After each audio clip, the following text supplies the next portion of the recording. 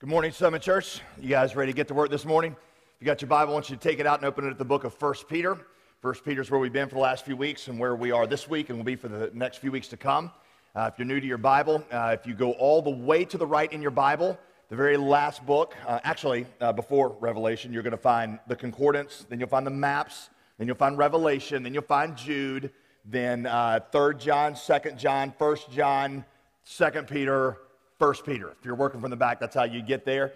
1 Peter is a wonderful study that we're doing together. It's just so rich and so much there that is applicable, though it's written a couple of thousand years ago. You'd think that Peter was watching in on our church and our lives and speaking directly to us. 1 Peter 2:9 specifically is the verse we're going to be looking at. That and the verses right there following. The question that we're going to address today is what role the church should have or ought to have in the world. I recently read a pre-release copy of a book that my BFF Tim Keller is releasing next year. And in the book, he gives 4 different attitudes that Christians have when it comes toward culture and politics. Before I tell you that, though, let me tell you, I heard the coolest story this week about, most of you know that I released a book a couple of months ago. And I was talking to a girl out in a store here in the Briar Creek area, and she just told me the coolest story. She said, I've been coming to the church for a little while. I've gotten the book and had started to read it. She said, and I got her permission to share this story. She said, but I just went through a really, really tough time. A lot of things kind of fell apart in my life, and I went through a depression, and things kept getting worse. And she said, they finally checked me into a hospital because I was suicidal. And she said, while I'm there in the hospital, the attending physician comes up to me and starts talking to me and asks me if I believe in God. And I said, well, yes, I do believe in God. He said, because you know there's nothing that you could do that would make God love you anymore, nothing you've done that makes God love you any less. And she looked at him and she said, where did you hear that? And he said, well, somebody gave me a copy of this book and showed her a copy of the gospel. She said, well, that's the pastor of the church that I go to. He said, well, I don't go to that church, but I've started to read this book and I thought it was just a great insight on the gospel. And then so this girl looks at me and she said, I felt like God was trying to speak to me. I said, I think God is screaming at you is what I think he is doing. So it just so encourages me, not just the fact that, you know, the book, I told you this, and I mean this. Yes, I wrote the book, but it's something that comes out of the experience that God has given us together as a church. And to see it played out in the lives of people, in your lives, the stories I've heard and how God has used it and that message through you in our community is something that just really blesses me, and I'm so encouraged by. Anyway, back to the real story I was telling about Tim Keller's book. He's got these 4 kind of attitudes that he gives that Christians generally have toward politics or toward culture. Here they are. Number 1, he said, first of all, we've got what we call a pietistic stance right here. A pietistic, by the way, this is a tad bit academic and a little nerdy, but for those of you that are more, inclined this way, I think you'll find this fascinating. Plus, all of us, as we're getting ready to go into election season for the next year, God help us, I think this actually might really help you because this is going to set us up for 1 Peter 2:9, okay? Pietistic stance. This group has a general indifference toward the world, toward things like, politics and injustice and problems in the world. They're like, you know what? We're all just going to be raptured anyway, and everything is going to be burned up in the end. So our main focus really ought to be on just converting as many people as we can, as fast as we can. We need to get them out of the world that's perishing and into the church. Hey, what use is rearranging the deck chairs on the Titanic if you know it's going to sink? You spend all the time messing around with this when you know it's going down. Just get people into the lifeboat, and that's the point. That's the pietistic stance. Second group, he comments on what he calls the conservative activist group. This group believes that the problem with our culture, main problem with our world, is that our culture has lost its moral absolutes, its bearings. So what we need to do is recover Christian worldview in our government and in education, and we need to make our society more Christian. So we need to get, for example, prayer back in schools. We need to get God back in the government. Jerry Falwell, Glenn Beck both need more TV programs and that kind of stuff. That's sort of the second group. The third group that he highlights is what he calls the evangelical relevance. Evangelical relevance. Now, these are guys that usually have a lot of piercings, a lot of tattoos. They wear sort of grunge jeans, and they say frickin' a lot, okay? That's sort of this personality. They're like, no. The problem is that the church is too removed from culture. And when we do speak, we're always hostile to culture. We're always talking about how wicked Hollywood is and how depraved the music is. What we really ought to be doing, instead of messing around in politics and speaking up that way, what we ought to be doing instead is speaking up for the poor and the marginalized, trying to get guys like Bono to write more songs and wear Tom's shoes and all, that whole bit. All right, Rob Bell for president. That would be this group. All right, evangelical relevance. Here's your fourth group he highlights. It's what we call the counterculturalist group. Counterculturalist. Now this group says we really don't need to be concerned with making the world like the church at all or trying to reform the world. What we need to do is be meeting the marginalized where they are and shaping a new Christian society in the church. God's arena is not the world. God's arena is the church. So that's where we ought to be focusing, is this counterculture sort of thing in the church. All right, so here's my question. 4 groups. Which one is the right one? Careful, because it's tricky. The answer is there's truth really in all of them. And all of them can find some biblical support, and there's a sense in which none of them really capture the role that God's people are supposed to have in the world. Now, I am not going to answer that question fully today, but it does it comes very much out of the text that we're going to talk about that begins to form how you should think about these things. This passage will give you the central framework to begin thinking about what role the people of God and the church and you ought to really have in the world. Okay? So again, don't think I'm going to answer this question fully, because that would probably take a couple hour lecture of its own. But this passage gives you the essential components for you to begin to think about it the right way. Okay? Here we go. 1 Peter chapter 2, verse 9. Peter discusses the identity of the people of God and what they're to be doing in the world as a result of their identity. And he does so by giving you several different word pictures. And we're going to look at those and then what they mean for you. All right, so verse 9, here's our first one. But you are here's your first one, chosen race.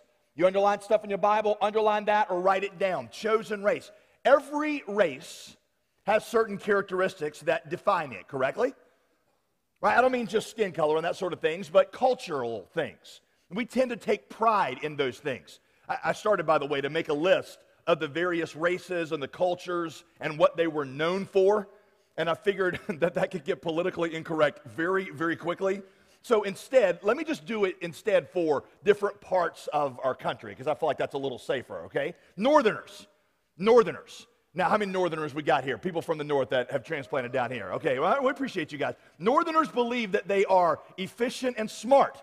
That's what makes them distinctive. Now, you notice, by the way, that whatever you think you're distinctive at, you think everybody else is bad at. So Northerners think the whole rest of the world, especially us here in the South, are slow and dumb. And it's okay. We know you think that about us. By the way, I realize if you have a British accent, you automatically, your IQ in everybody's mind gets raised 15 points. And if you have a Southern accent, it automatically gets docked 15 points. So I could be every bit as smart as some Brit, and I'm automatically counted as 30 points dumber than he is. That's just not fair, okay? But that's sort of a characteristic of Northerners. Southerners, we see ourselves as more moral, more hospitable, stronger families. That's why we're always complaining about how rude people are in other parts of the country and going back to this moral framework. People out west see themselves as progressive, cultural elitist, so they look at the rest of us as backwoods and bucktooth. I was in Dallas recently. Every time I go, every time I even mention that I'm going out there to Dallas, I get 19 text messages from people in our church who are from there who want to tell me about some place I just have to eat out there because their food is so much better out there than it is out here. It's because that's a distinctive for them. They want to tell me that that's one of their defining things is they have better food and they're generally awesome at everything. Is another thing they want to tell me, which so I add annoying to one of their distinctives. Every race has distinctions. Every culture has distinctions. This race, Peter is going to show you. This race has distinctions. How you live, what you do with your money, how you respond to people who wrong you, the joy that you have in pain. That's going to be the subject that he's going to talk about for the next 2 or 3 chapters, which we're going to study together. All right? But here is the irony. Whereas the distinctives of other races often lead to pride and division, the distinctives of the gospel do not. They lead, in fact, the opposite direction. You see, again, whatever you think makes you distinctive, you take pride in it, and you look down on people who don't have it as much as you do.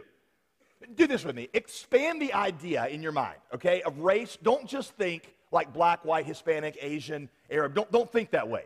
Think of it more in terms of whatever group you identify with the most, and then the distinctives that sets that group apart from everybody else. So, for example, if you're rich, then what defines you, what the characteristic is your money. At least that's usually the case, or your successfulness. So you tend to look down on people who are poor or who are not as successful as you are. If you're really educated, you tend to look down on the ignorant or people who have not accomplished educationally what you have accomplished. Democrats and Republicans have absolute disdain for one another. I mean, just listen to the talk radio shows on either side. You're talking with just abject, just befuddled. How could anybody think that way? How could anybody not see this? How could anybody have no morals that would lead them to support this candidate or this initiative? Because there's a set of distinctives, and people on the outside they're backwoods. They don't get it. Now, I know some of you, because I know the area I'm in. Some of you are like, no, not me. I'm tolerant. I accept everybody. You ever notice how tolerant people are of the people they see as intolerant? How superior they feel to intolerant people. I read in a newspaper not long ago a comment by a school official who said, there is one thing that we absolutely will not tolerate here, and that is intolerance. And I thought, pray tell, what do you call the act of not tolerating intolerance? Maybe intolerance? I'm not even saying it's bad or a bad statement. I'm just saying that we all got values. We have things that we feel like define our group, and we kind of look down on those who don't have them, right? I mean, try driving a Hummer through Chapel Hill with an NRA bumper sticker on it and telling people you don't recycle. And you'll see the limits of kind of open-mindedness where those things stop. So everybody has these defining characteristics that tend to separate the good and the bad, the forward from the backward. The distinctives of the gospel, however, they don't lead to pride, they lead to humility. I'll give you one of my favorite verses explaining this. I love it. You know, every one of these things that Peter says goes back to a description that God gave to Israel in the Old Testament. Every single one of these. All right, so the chosen race one, where God talked about that to Israel, was in Deuteronomy. Deuteronomy chapter 7, God explains to Israel why he's chosen. Because they're like, oh, God, you chose us, you called us. Are we special? What is it about us? Why did you choose me? God says, okay, great question. Here it is. The Lord your God has chosen you to be a people for his own treasured possession. Out of all the peoples who are on the face of the earth, he chose you. Oh, wow. Well, why did he choose us? Is it because we're awesome, because we're good looking? Is it because we had great skills? It was not because you were more in number than any other people that the Lord set his love on you and chose you, for you were the fewest of all the peoples. That had nothing to do with how strong you were, because you actually weren't that strong. You weren't that impressive. You weren't that smart. You didn't have that much you accomplished. That's not why I chose you. Oh, I know, God. I know. Maybe, even though we weren't that accomplished, maybe it's because we were so righteous. Had such good morals. Our families were so strong. That's why you chose us. God says, I see where you think that, but no, therefore, that the Lord your God is not giving you this good land to possess because of your righteousness, because you are a stubborn people. You realize what he's saying to them? You're like, hey, what was it about me that made me chosen? What caused me to be chosen? He's like, there's really nothing about you. Just want you to know that. That would never work, for example, on my wife. Right? Well, you know, why did you fall in love with me? Well, it's not because you're pretty, because you're not. I mean, I don't feel that way. I'm just saying, you know. It's not because you're smart, because, I mean, you're kind of dumb. It would never work that way. Now, I will tell you this, in the 10, 11, 12 years that we've been in love, I do it that way, by the way, because I've been in love with her longer than she has with me. So in the 12 years I've been in love with her, and the 10 years she's been in love with me. And we've been married for 11 years, so you figure that out. I think I have developed a love for her that goes beyond her beauty and her intelligence. I think if for some reason those were taken away, that wouldn't take away my love for her. But that's just not how it works at the beginning. You're attracted to somebody because of some characteristic. Now, I do think I have this kind of love for my kids. You know, in fact, my kids and I have this little exercise at night. Sometimes I'll ask them, I'll be like, you know, does Daddy love you girls because you're pretty? And my oldest daughter will say no. And I will say, does Daddy think you're pretty? And they'll say, yes. I'll say, but is that why he loves you? They'll say, no. Does Daddy love you because you're smart? No, but we are smart. And I'm like, yes, we are smart, but that's not why Daddy loves you. Why does Daddy love you? And my oldest daughter will say, you love us because we're your children. I have set my love upon them. It is not something that really is as a result of their being special. That's what God's saying to them. You're a chosen race. You weren't chosen because you're special. You're special because you're chosen. That's a whole together different ball game. That's not just a play on words. That's the essence of the gospel. In fact, he says this. Look at this. Verse 9. God chose us to proclaim the excellencies of who? Him. That's not a hard question. It's right there. It's underlined. All right. God wants us to proclaim the excellencies of Him, not our excellencies. That's what other races do, is they proclaim their excellencies. We're to proclaim the excellencies of Him who called you out of darkness into His marvelous light. Then he goes on, verse 10, look at this. Verse 10, once you were not a people, but now you are God's people. Once you had not received mercy, but now you have received mercy. By the way, that's a quote from Hosea. The book of Hosea. Hosea had probably what I think is one of the worst assignments ever given to a man of God and a prophet in the Bible. God told him to go marry a prostitute. And Hosea was like, what? Come again?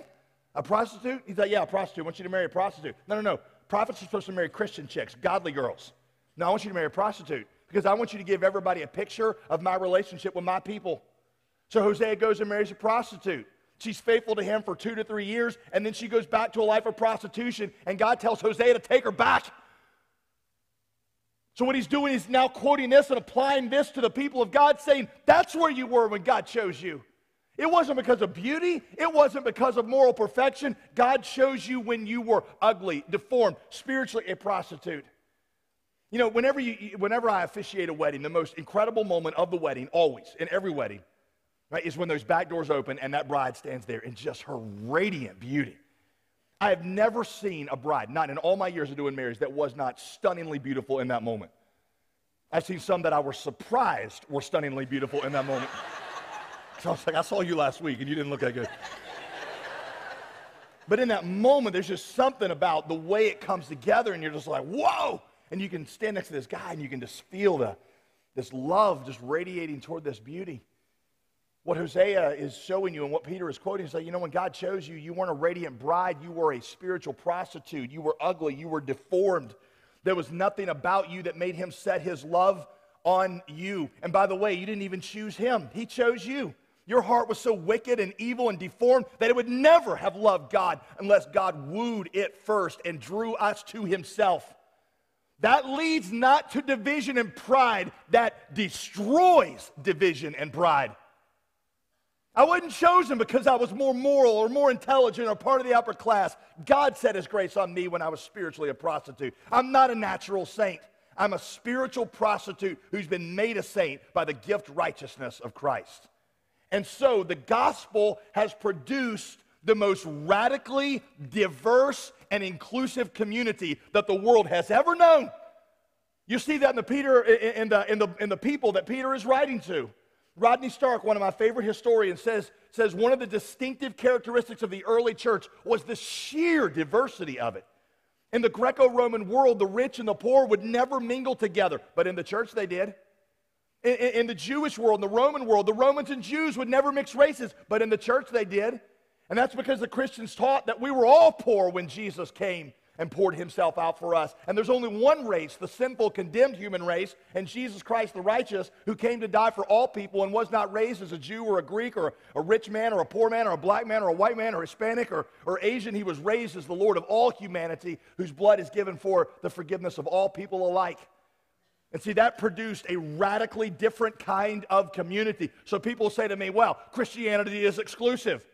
I'm like, every group is exclusive. Every group has defining characteristics by whether you're in or you're out. So yes, Christianity is exclusive, but it is the most radically inclusive exclusivity there has ever been.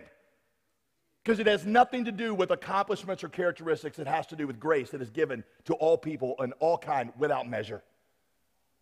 Right? So they're a chosen race. Here's the second thing. A royal priesthood. You are a royal priesthood. Now let's talk about priests there for a minute. Priests represent people to God and then God to people. Actually, let me switch those. Priests represent God to people and then they represent people to God. That's the role of a priest.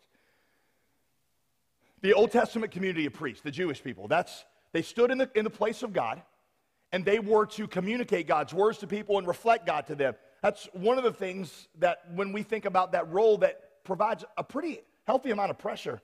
Because I realize that a lot of times people come into here and they make up their mind about who God is based on their experiences with us. That's why we're so adamant about having the right kind of people out in the parking lot, because the sermon starts in the parking lot. We want to demonstrate generosity out there. We want to take care of kids here in such a way that it puts on display the beauty of Christ. What we do with our money, how we give it away, we want all of that to be reflective of God because we represent God to people. You know, I thought about this the other night when I spoke out at UNC on Wednesday night. They had a thing where there was several hundred students, and I was there to take questions and answer questions that people had about Christianity. And just the pressure of something like that, not because I felt like I didn't know the answers, but realizing that, I mean, these students know that I'm not God, but at least for this time, I'm kind of representing God. And I'm like, they're going to make up their mind about what God says by the way that I carry myself. And here's Jesus who was, in John 1:17, full of grace and truth.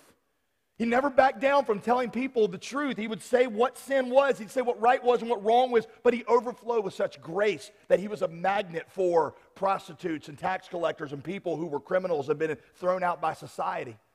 And that's a question that we all have to ask ourselves all the time. Are we really reflective of the attitude of God toward our community? Are we generous like he is? When you got one group of people in a church who are all the same age, same race, same music preferences and styles, right? That's not reflective of who God is, because God didn't create one strata of society. He created all parts of society, all parts of culture. Are we reflective of God to people? Now, priests not only represented God to people, priests represented people to God, right? They would go before God and they would take the cases of people and they would present them to God. There's a great picture of this in the Old Testament. The priest would wear what they called an ephod, which is kind of like a nightie, think nightie, okay? And on that ephod, they would wear 12 stones that represented the 12 tribes of Israel, so that every time they went into the presence of God, these people were on their heart and they were praying for them.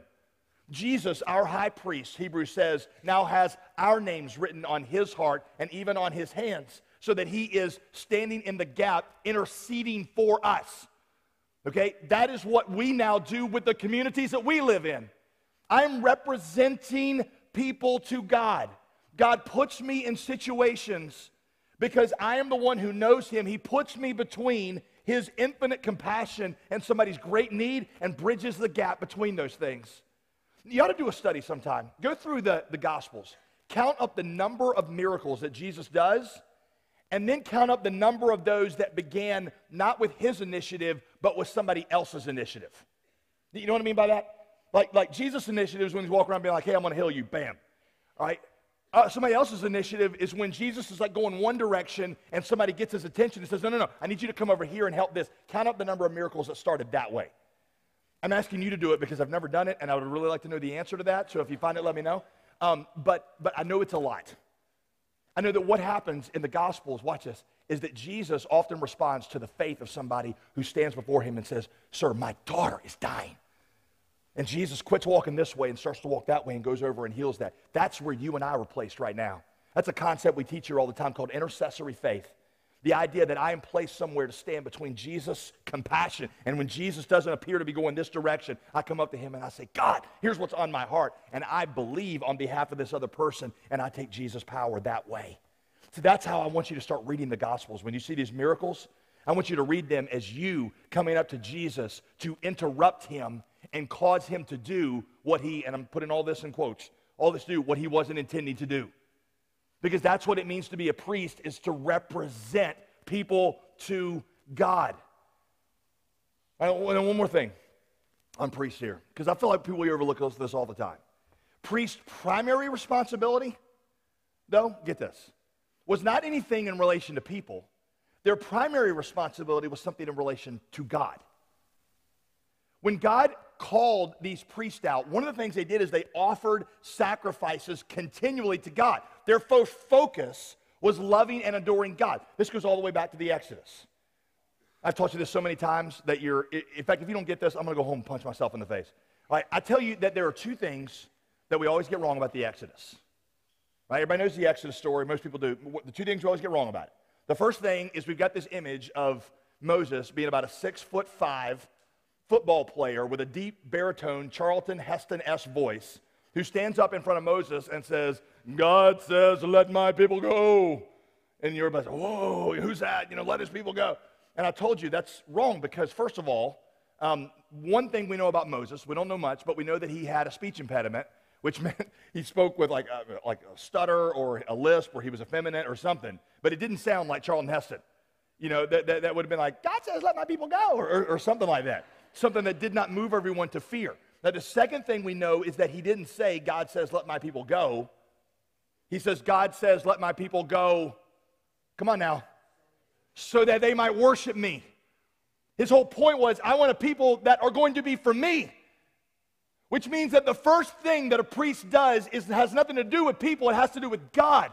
They offer sacrifices to God. I went through the New Testament in preparation for this message and listed out all the things that the New Testament says we do as sacrifices to God. I'll give you a few examples. Romans 12, 1 and 2. It is our bodies that we offer as sacrifices to God. Just because we love Him. Not because the world has a need. Just because we love Him. The world does have a need. But first and foremost, it is for God. Here's another one. Hebrews 13, 15. Our money. Or excuse me, Hebrews 13, 16. Our money. Philippians 4:18 also. Paul says your money is given. There's a lot of motives Christians have for giving their money, right? What are some motives we have for giving? Well, we want to give because there are poor people who need help. We want to give because there's lost people who need Jesus. Those are awesome motivations. I don't want to dampen them at all. But there's a higher motivation. Motivation is just a sacrifice to Jesus in response to say, I love you, and because I'm giving this up as an offering to you. Hebrews 13, 15. The praise of our lips is a sacrifice to God. Which means that when we come in here and we lift our voices and our hands and we worship, we're offering a sacrifice up to God.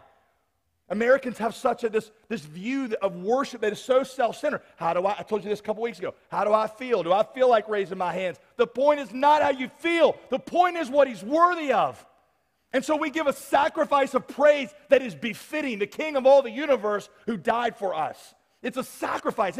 It's first God-focused. Even the people we win to Jesus, Romans 15, 16.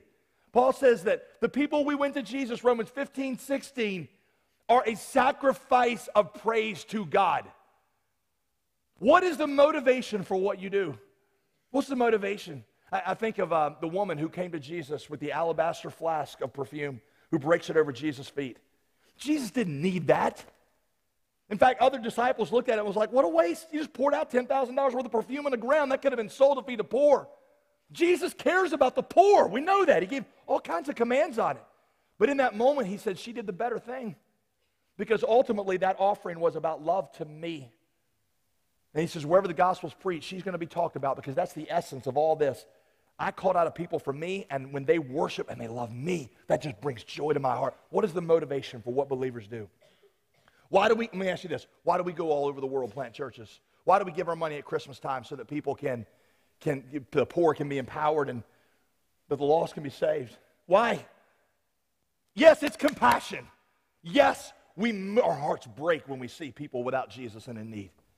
But there's a higher motivation, and that is just a sacrifice of praise to Jesus of love. I remember, I've told you this story probably several times, but one of those moving stories about this, back in the early 17th century, a couple of young men, Moravian missionaries, in the first settling of America, hear about the Caribbean island that's being settled, and this one Caribbean island is owned by an atheist who has populated it with slaves to grow sugarcane. Well, they approach the atheist and say, hey, we'd like to come down, live on this island and win these slaves to Jesus. Atheist says, absolutely not, no way, there's nothing in that for me. In fact, it'll probably just result in trouble. Would not budge on it. These two young men in their early 20s sell themselves into slavery for life to this slave owner so they can go live on this island to plant churches. Right, so word gets around about what these guys are doing, and a lot of their community comes out, and they leave the coast of North Florida to sail away on this ship. They're put in shackles like cattle and put on this ship, giving away their entire lives to go live as slaves to preach the gospel. And as the ship is pulling away from the harbor, They see one of the people who recorded this account said they saw one of these guys lift up his hand like this and point straight up. And the last words they heard him say were, "May the lamb that was slain receive the reward of his suffering." Now listen, compassion for others is awesome as a motivation. But in that you see an even higher motivation, and that is, this is what Jesus is due. This is what Jesus is due. This is the glory that is due unto him. Priests represent God to people, people to God, but most importantly, they offer, verse 4, you'll see this phrase, spiritual sacrifices to God through Jesus Christ, because we exist for God. So we are a priesthood. Now, look at that look at the word, go back to the verse. We're a priesthood. There we go. Look at this verse right here, the word, royal. Let me tell you what's interesting about that word in front of priesthood. In the Old Testament, you would never find those words together because kings could never be priests. There are only two kings that tried it, okay? One of them was Uzziah, and the moment he went in to offer a sacrifice, he was a king, God smote him with leprosy from his head to his toe. That was a bad day. All right? Then you had Saul, who offered a sacrifice, and God rejected him from being king for that. Kings were never allowed to be priests. In Christ, you have the first king priest. And now us in him, we are royal priests because we have the access to God of a priest, but the status of a king. That doesn't mean that you and I walk around ordering everybody around and making them serve us, because we're a king like Jesus who came not to be served, but to serve. All right? But it ought to change, it ought to change your mind about your position and your status and your privilege before God. You are a king and a queen. Paul uses this when he's talking to the Corinthians about how idiotic they're acting. He's like, you can't get along. You're always fighting about stuff. Don't you understand? You people are going to judge angels. Quit acting like children. You are a king and you are a queen. People are like, oh, no, I'm just a worm before God. Yes, there is a part of that is true. You are a worm before God. That's only half the gospel. You're a worm that God has given the status of a king and queen in him, so start carrying yourself that way. I remember when this truth really came home to me. It was right after I graduated college. It was a season after college where I was just very insecure about where I was going, about what my gifts were, about whether or not I had any real future. And I just was I kind of went into a funk that lasted for several months. It wasn't clinical depression, but it was just, I'm just not sure if things going anywhere. I'm not sure what my life is doing. I wasn't eating right. I wasn't taking care of myself. I generally had a bleak outlook on life. It was this truth right here that brought me out of that. Because I can remember the evening that God just kind of opened this up to me. And I was like, wait a minute. I am the son of a king. Other people would have, if they were on assignment from the president, would have confidence and they would have courage and purpose. I am on assignment from the King of Kings. I am blessed, favored, forgiven, and loved. And yes, I am a worm before God, but God has set his love and his purpose on me. And if other people would feel privileged because they had an appointment from the governor, how should I feel with an appointment from God Almighty? That truth should affect how we pray to God, right? You come before him as a royal son. People come to God, they're all humble, like, oh God, we're not worthy for you to hear our, and that's true. You're not worthy for him to hear you. But that's only half the gospel. The other half of the gospel is that he's made you so righteous in Christ that you are, Hebrews 4, to come boldly into the throne of grace. It should, get this, it should astonish people how bold you are in your prayers. It ought to seem almost to them blasphemous. I used to see this with Muslims when I lived among Muslims. Having the kind of intimacy and familiarity with God that a Christian is supposed to have is blasphemous to them. Because there is an intimacy that you have just because of what you know that he's made you. He's made you royal. I mean, think for a minute if you had a chance to talk to the president. If any of you talked to the president, I've never had that chance, but if you did, going to the yes, sir, Mr. President, how obsequious you are to him. If you had to ask him for a favor, you would couch it in 100, I need you to do this, thank you so much. Everybody approaches the president that way except for people who are intimate with him, like his children. Right? My children, it doesn't matter who I'm with and what I'm doing, whatever my kids need, they feel like is the most important thing on my agenda at that moment. Like, Daddy, I need you to turn the TV down. I need you to turn on the TV. Dad, I need you to do that. I was with somebody in my house the other day having a conversation that I thought was kind of important, and I hear my 3-year-old from the bathroom just holler out, Daddy, come wipe me. Get up and, That is the kind of confidence that you approach God with because you are a royal son or daughter. You are a royal priest. So some of you need to quit playing the humble game, which is really the unbelief game, and believe that God has made you his chosen royal son or daughter, and you ought to come to the throne boldly to say, God, I am your child, and God, I have no questions about your willingness. I have no questions about my prerogative to ask, and I'm asking you to do this because you promised you would do it. It should astonish the world how bold you are in your prayers. By the way, one more thing on this. There are some traditions that have a set class of priests. I mean, you're familiar with those. Some of you came out of this. I mean, maybe it's still part of this. Let me tell you why our church does not. There are 2 reasons. Number one, I don't need a human being as a priest to tell me what Jesus has already told me in his word. So when a priest comes to me and says, I forgive your sins, I'm like, Jesus forgave my sins when I repented and believed the gospel. Acts 10:44, Acts 13:31, Acts 16:31, Romans 10:9 and 10, Romans 10:13, and about 500 other verses. Why do I need you to tell me what Jesus has already told me? It's almost like you come up to me and say, I declare your name to be Greer. I'm like, awesome. My dad gave me that name 38 years ago, but I appreciate it, I don't need a human being to tell me what God's word has already told me. That's number one. Number two, you're all priests. That's why. It's not a special class of us that went to seminary or got some kind of degree. I'm washed in the same blood that you are. You're washed in the same blood as I am. And it's not my seminary degree that gives me access to God. It's not my calling. It is the blood of Jesus, and you have the same blood of Jesus that I do. Therefore, we don't set a separate class of priests as if they had special privilege to God because you have access by the same precious blood that I have access to, which is why there is no distinction between a priest and a non-priest. We're all priests. You're a royal priesthood. All right? Here's the next one. A holy nation. This is a good one. We got to hurry through this one. A holy nation. Holy nation. A nation within a nation. A nation within a part of a new nation. By the way, you'll notice this is why you don't have an American flag in here. It's not that I'm not patriotic. I am. I'm very patriotic. It's just that in here, there's a unity around Jesus and around nothing else. It's not a unity around the American flag. It's not a unity around politics. It's a unity around Jesus. And when people come in here, they ought to enter an entirely new nation. Think of it almost like an embassy. An embassy represents one country, but it's actually the territory of the other country within this country. Right? And so when you go into that embassy, you talk to the representatives of that country. If the embassy is bad, if it's all disheveled and dirty, you get a bad impression of that country. Well, in the same way, when people come in here, they should have an impression of what heaven is like, because this is not an American outpost, this is an heaven outpost. That's why Peter is so concerned about what they're living like. He says, verse 12, keep your conduct among the Gentiles honorable, so that when they speak against you as evildoers, they may see your good deeds instead and glorify God. That word conduct, by the way, is used 13 times in the Bible, in the New Testament. 8 of those times are right here in the book of Peter, because Peter is just very concerned about this.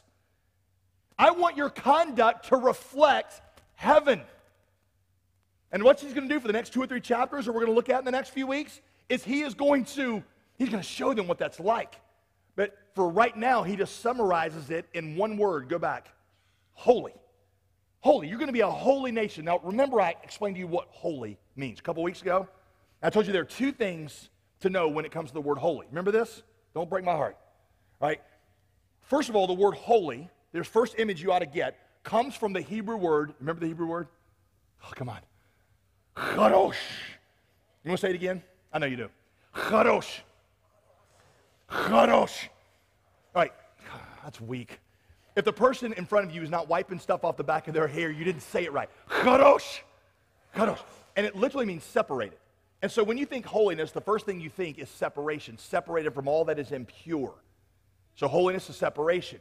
But I told you there's another dimension of holiness in the Old Testament, and we see that in the English version of the word holy. It's not in the Hebrew word, but it's a Hebrew concept. And that is wholeness of beauty and love. So you've got separation from all that's impure, and then perfection of love. So that, watch, the holiest person who ever lived, Jesus, was not separate from the problems of the world, but actually entered into their pain, touched lepers, healed sinners, forgave them, and mixed with them. And I told you that holiness, a lot of Christians only think about holiness in terms of the first, separation. It's like when you get saved, you get dipped in this Holy Ghost sanitation Lysol oil, and you get put in the church, and you just have no contamination with the world. Right? No, holiness is like Jesus, which means that if you were not, watch this, soiled with the pain of the world, you are not holy. Because holy is not just separation, it's well, let me actually define this. I wrote this down. Where is this? I thought this was good. Our separation is not isolation. It is contact without contamination. Holiness is demonstrated by living among the pain of the world and keeping yourself free from the corruption of the world. Like C.T. Studd, one of my favorite missionaries, used to say, he says, some people want to live in the sound of chapel bells. I want to run a mission a yard from the gates of hell. Because to follow Jesus, who was ultimately holy, means that you are among the pain. Jesus taught about this in a great way in the Sermon on the Mount when he unfolded this whole new nation concept. And he gave two images that are awesome that you got to put together. You get one without the other, this is where you get messed up. Right? First image he gave was you were salt. The other one's going to be light. Now, salt works best when it is scattered. Right? You don't want salt all together. I mean, I love salt. I eat way too much salt, put salt on everything. But even I don't like just get a bowl of salt and just eat it. Right? 'Cause that's bad. But when you sprinkle it out, it adds flavor. It adds beauty to food.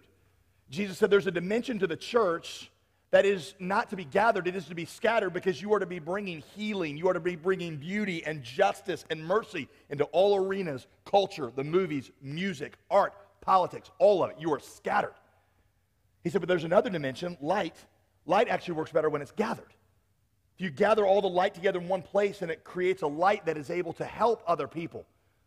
Right? So if you had a bunch of candles, you put them together, and then you can send a signal out to a ship that's coming in when light is concentrated. So there's a dimension to God's people that when you come together, you radiate the light of his glory by your love for one another, by your fellowship. That's what we do in here is we come together as light, and we are, Jesus' words, Matthew 5:16, a city set on a hill, the glory of which cannot be hid. See?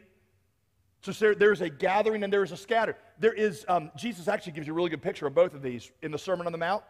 Right before he gives the Sermon on the Mount, Matthew 4:23 says he's down among the people touching, and it says all kinds of diseases for all kinds of people. Salt everywhere. He's in everywhere.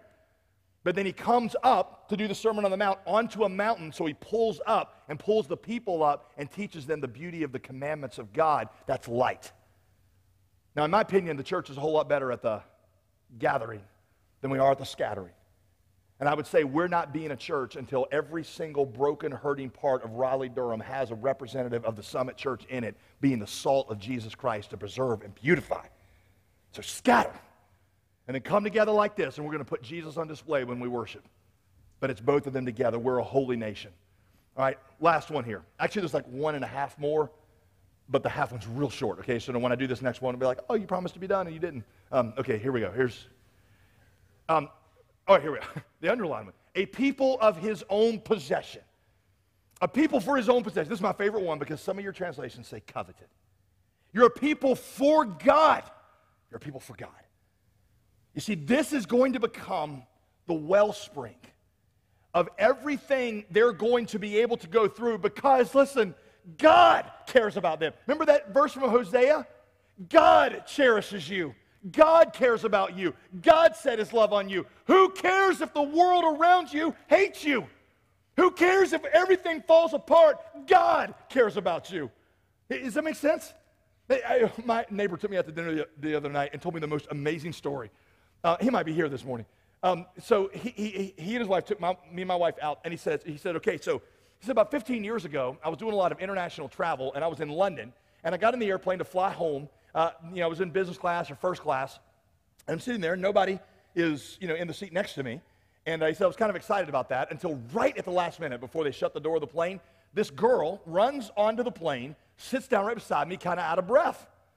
And he said I was kind of bummed out because, I don't have an open seat next to me anymore. And I was like, dude, you're flying in first class. Get over yourself. So he says, so she's sitting there, and he said, so I struck up a conversation with her. I'm like, what are you doing in London? She said, well, actually, I'm part of a movie shoot that they're doing out here. He said, well, what movie is it? He said, well, it's a remake of an old movie, Peter Pan. He said, oh, well, is there like anybody famous in it that I would recognize? She said, yeah, Robin Williams is in the movie, and she named a couple other actors. And he looked at her, he said, that's great. That's so good. That's big for you, isn't it? I mean, this is like what a privilege and a responsibility you have. He gets up, goes to the bathroom. His friend runs back to him and says, do you know you're sitting next to Julia Roberts? And he's like, who's Julia Roberts? And so he goes back to her and, knowing now that she's kind of, famous, but totally clueless as to who she is. And now here's a question.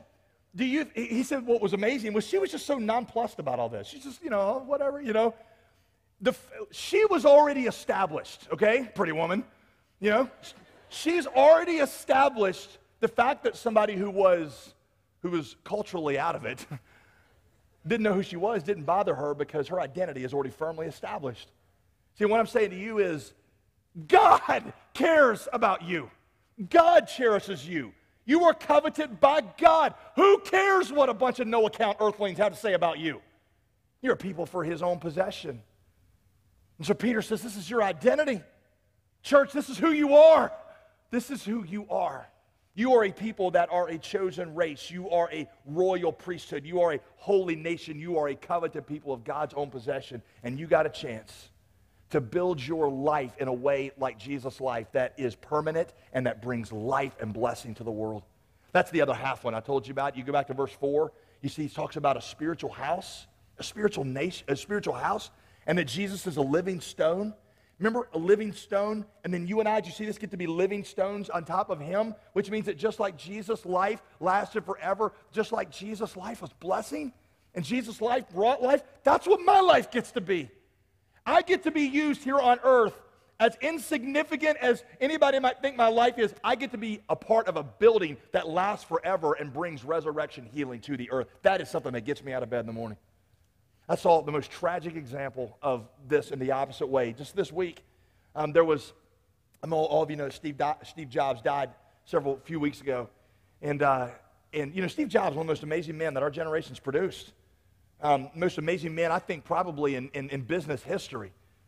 And there was an interview that 60 Minutes did with Steve Jobs. And this interview that they did, they showed after he died with his biographer. I haven't yet read the biography yet. It sounds like a great book. But he talked about talking with Steve Jobs for the end of his life. And he said that Steve Jobs, they had a clip of this interview where Steve Jobs starts talking about God.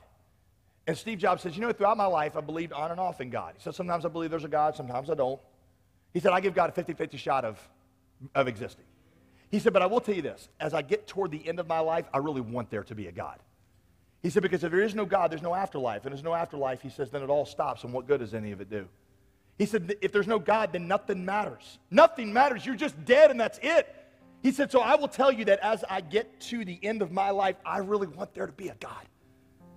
He said, but then sometimes I think, no, the human body is just like an on-off switch, that once you turn it off, it's just off. He said, incidentally, and he added this, he said, incidentally, that's why you'll notice Apple products hardly ever have an on-off switch, because I just don't like the concept of something being off forever. You can accomplish, you get this, everything that any of us dream of accomplishing. How could you hope to accomplish more than what Steve Jobs accomplished and get to the end of your life and say it's all useless because you're dead and that's it?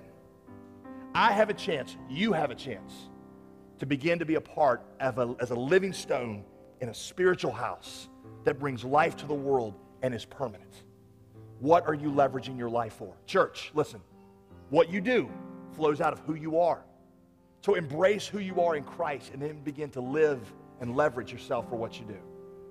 At all of our campuses, I just want you, let's just end by meditating on this. Bow your heads at all of our campuses. I'm going to invite your campus pastor to come up. Would you take these two things, who you are, and then what that implies about what you do and how you serve and how you give away your life. You listen to the Spirit of God and your campus pastor as they come to lead us.